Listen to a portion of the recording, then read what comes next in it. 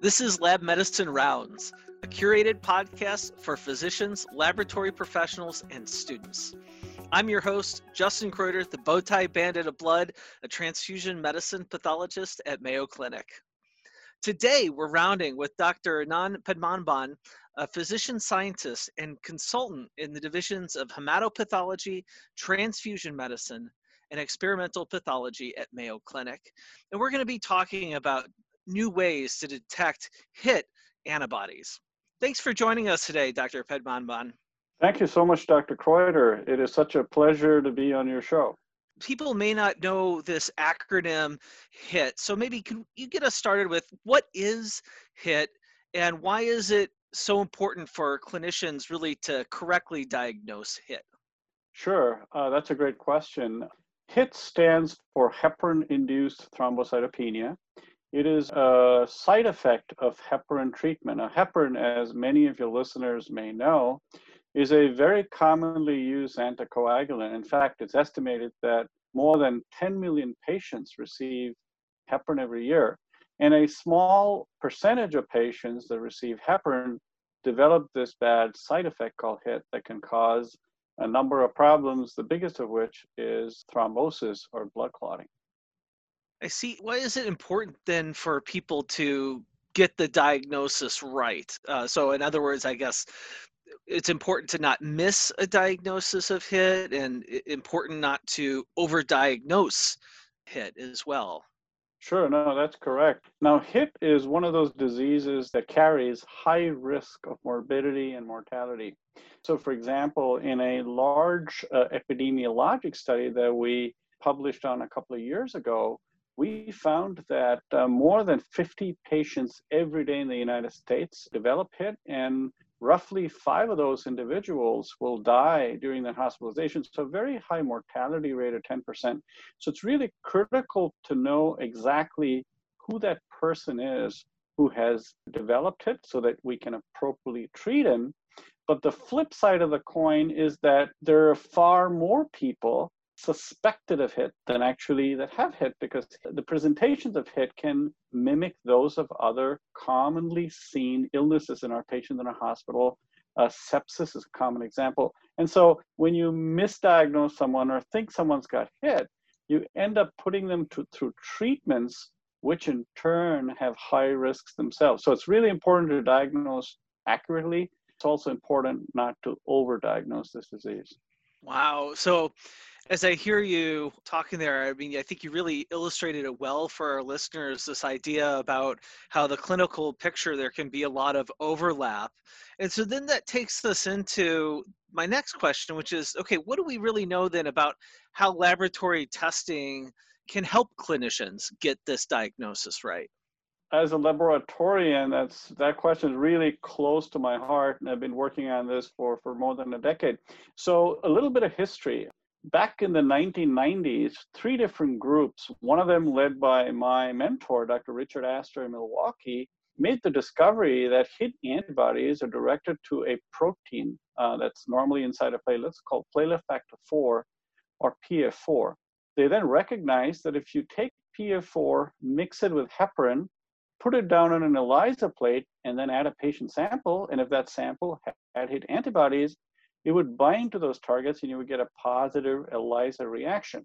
And so that sort of revolutionized testing, because prior to that, it was primarily a clinical diagnosis. And so this was a big, big advance. However, soon people realized that while this assay or family of ELISA assays were very sensitive at picking up those patients that have HIT, they were also highly nonspecific. And by that, what I mean is if you have 10 results that come out positive in the ELISA, only about 5 of those results are from patients that truly have HIT. So now you have 5 misdiagnosed patients who you're going to likely treat with powerful non-heparin alternative anticoagulants. Now, the problem with some of these alternative anticoagulants is that they do not have antidotes as opposed to heparin, which does, and their bleeding risk is significantly higher. So the sort of the first group of tests of these ELISAs, a group in Canada based at McMaster University invented a wonderful assay called the serotonin release assay.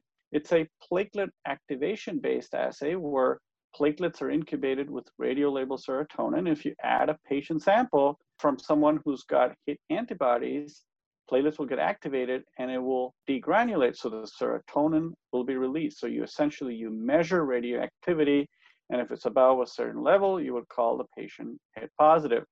While it's an amazing assay, the problem, as I mentioned, with radioactivity and technical complexity is that it's offered by very few labs in the United States, probably 4 or 5 labs.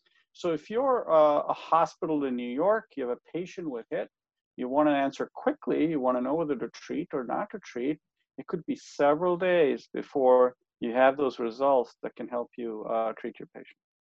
Wow, so you're really highlighting there that there's this time delay that comes into play. And when you're talking about the ELISA test, that first test you mentioned, you talked about really this risk of overdiagnosing. Like you said, you'll have 10 positive results, and maybe half of those are going to be a true positive, so a false positive result potential. So that gets into the idea on why we needed that serotonin release assay to confirm that HIC diagnosis. Am I getting that right? Yes, absolutely. The SRA is often used to confirm diagnoses just because the ELISA has really got a high false positive rate. But the power of the ELISA is you can run that in your hospital. In fact, most hospitals do it. Our hospital here at the Mayo Clinic does it. But the SRA is sufficiently complex such that it has to be sent out. So while it's a great assay, there's a big time delay associated with getting those results. I see.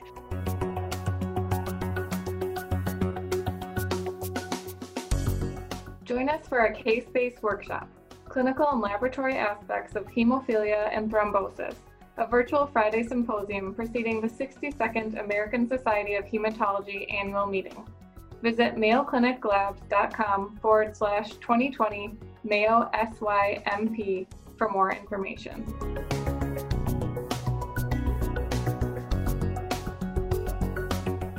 With that background and history, going forward, how would the process of diagnosing HIT be updated or improved?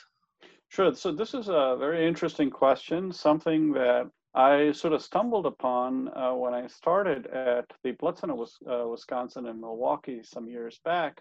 I observed firsthand problems with diagnosis, issues with delayed diagnosis, and a number of bleeds that occurred in patients who were misdiagnosed. So initially working for Dr. Astor and then alongside him, we made the observation that when you take platelets, these are normal, healthy donor platelets, add a little bit of this protein I mentioned called PF4, or platelet factor 4, which is the target of antibodies, and then expose that mixture to patient samples, you can have a sensitive and specific way to detect platelet activating or pathogenic antibodies. In other words, the accuracy of the SRA, but with a significantly more technically simple format. So no use of radioactivity, an assay time that's just a couple of hours, and the number of platelets I didn't mention. For the SRA, for every single test, you need 21 million platelets for that assay to work. With this new assay using PF4, which we gave it a name, it's called the PEA, which stands for PF4 dependent P-selectin expression assay, you can get away with about 1 million platelets. So roughly a 10-fold decrease in the number of platelets. So based on some beta testing using a small number of samples, we were able to show that this appears to be as accurate or better. And then we found that this is actually more sensitive. It's as specific, but even more sensitive, that it picks up antibodies in the earliest phases of HIT. So for example, I know, Dr. Kreuter, you're an astute physician. You see a patient with HIT. At the earliest sign, you pick it up and you say, hey, I'm going to draw a sample, send it to the lab for testing. Now, if you run the SRA, you might get a false negative result because the antibodies are not at the level that could cause serotonin release. However, we've noticed in multiple patients, which have been published in a few papers, that PF4 enhanced assays, such as the PEA, appear to pick up pathogenic antibodies in the earliest sign of disease. So we had some of these signals from early studies that this might work. And more recently, we did a large prospective multi-center study to formally evaluate the diagnostic utility of the PEA. Wow. So right there, it sounds like you're talking about really advancing the diagnostic process of HIT on several fronts. You're talking about sensitivity, you're talking about specificity, you're talking about the ease of a lab bringing in a test like this, and so decreased turnaround time. What does the future hold for HIT testing? We've talked about the ELISA, we've talked about the serotonin release assay, we've talked about this new PEA assay. In 5 years' time, what do you think HIT testing is going to look like in this country? So I think that over time, people will gravitate to PF4 enhanced assays. By that I mean the PEA, a modified version of the SRA that people are now calling the PF4 SRA, where you do the SRA reaction except with PF4 in there. Various novel readouts of the assay. In other words, it doesn't have to be serotonin that one measures. It doesn't have to be p-selectin that one measures.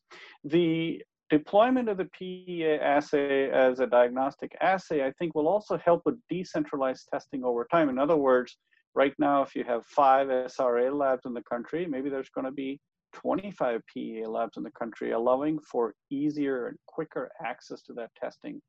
However, I think the biggest revolution, if I may call it, or quantum leap, is going to happen with advances in being able to simplify this new technology such that it can be run by the patient bedside. And what I'm envisioning here is sort of a PEA in a box. You give the hospital lab a kit, tell them open the box, you have all elements that you need for running that test in the box. So that's where I think we need to go. And I feel that with a number of advances that my group and others are making, we will be there within certainly the next few years. It's impressive right there. I just think you described the dream of every ICU consultant, attending physician that I've worked with, to be able to have something ready and at the bedside point of care that can help them with these challenging patients. That makes me think of another question. If you are a pathologist, and like you said, you've been really kind of digging at this diagnostic challenge of HIT for over a decade now, and that this diagnosis had been clinical diagnosis. I was wondering if you could, for our listeners, right, we've got students that are listening to this podcast. How has your relationship with your clinical colleagues helped you in this career to really toward in your pathway to advance the practice of medicine? Sure, great question, because everything that I've been involved in my research career has been translational. I've interfaced with basic bench scientists. So for example, my lab has PhD level postdocs. They teach me chemistry and biochemistry like I teach them medicine. And I interface frequently with physicians of various specialties. Published with intensive care physicians, anesthesiologists, transfusion med, and hematology. And they teach me things that they see at the bedside that they've seen time and time again, which I may not have seen. I love the part about marrying what I learn from the lab as a biochemist and from the clinic as somebody who's seeing patients, who's talking to physicians, taking care of patients. And so I feel really blessed that I've had the opportunity to work in both worlds. And I think the real progress in diagnostics or therapeutics, and that's something I didn't mention, we're increasingly getting interested in novel HIT therapeutics. And I think over the next months and years, we will have very interesting data to show, because right now, again, 1 in 10 HIT patients dies because of, I think, suboptimal treatments. I think being able to talk to various groups, learn from various groups, helps us understand what the real problems are. What is it that they're facing at the bedside? And then applying basic biochemical techniques to try to solve those problems. That's wonderful. I mean, what I'm hearing in your answer there, that statistic of 1 in 10 patients that has HIT dies, I think in your answer of collaboration, this really highlights about mission over your role, right? And that you may be a pathologist, a colleague may be a hematologist or ICU physician, and it's really the mission comes first in that collaboration, and how we need to really have everybody working together. Oh, absolutely. Yeah, I agree. We've been rounding with Dr. Anand Padmanabhan about HIT testing. Thank you for taking the time to discuss this with us. Thank you so much for having me. For more information on this topic, be sure to register for a case-based workshop, Clinical and Laboratory Aspects of Hemophilia and Thrombosis, a virtual Friday symposium that precedes the 62nd American Society of Hematology annual meeting by visiting mayocliniclabs.com/2020 Mayo SYMP. If you've enjoyed Lab Medicine Rounds podcast, please subscribe. We invite you to share your thoughts and suggestions via email. Please direct any suggestions to mcleducation@mayo.edu and reference this podcast. Until our next rounds together, we encourage you to continue to connect lab medicine and the clinical practice through insightful conversations.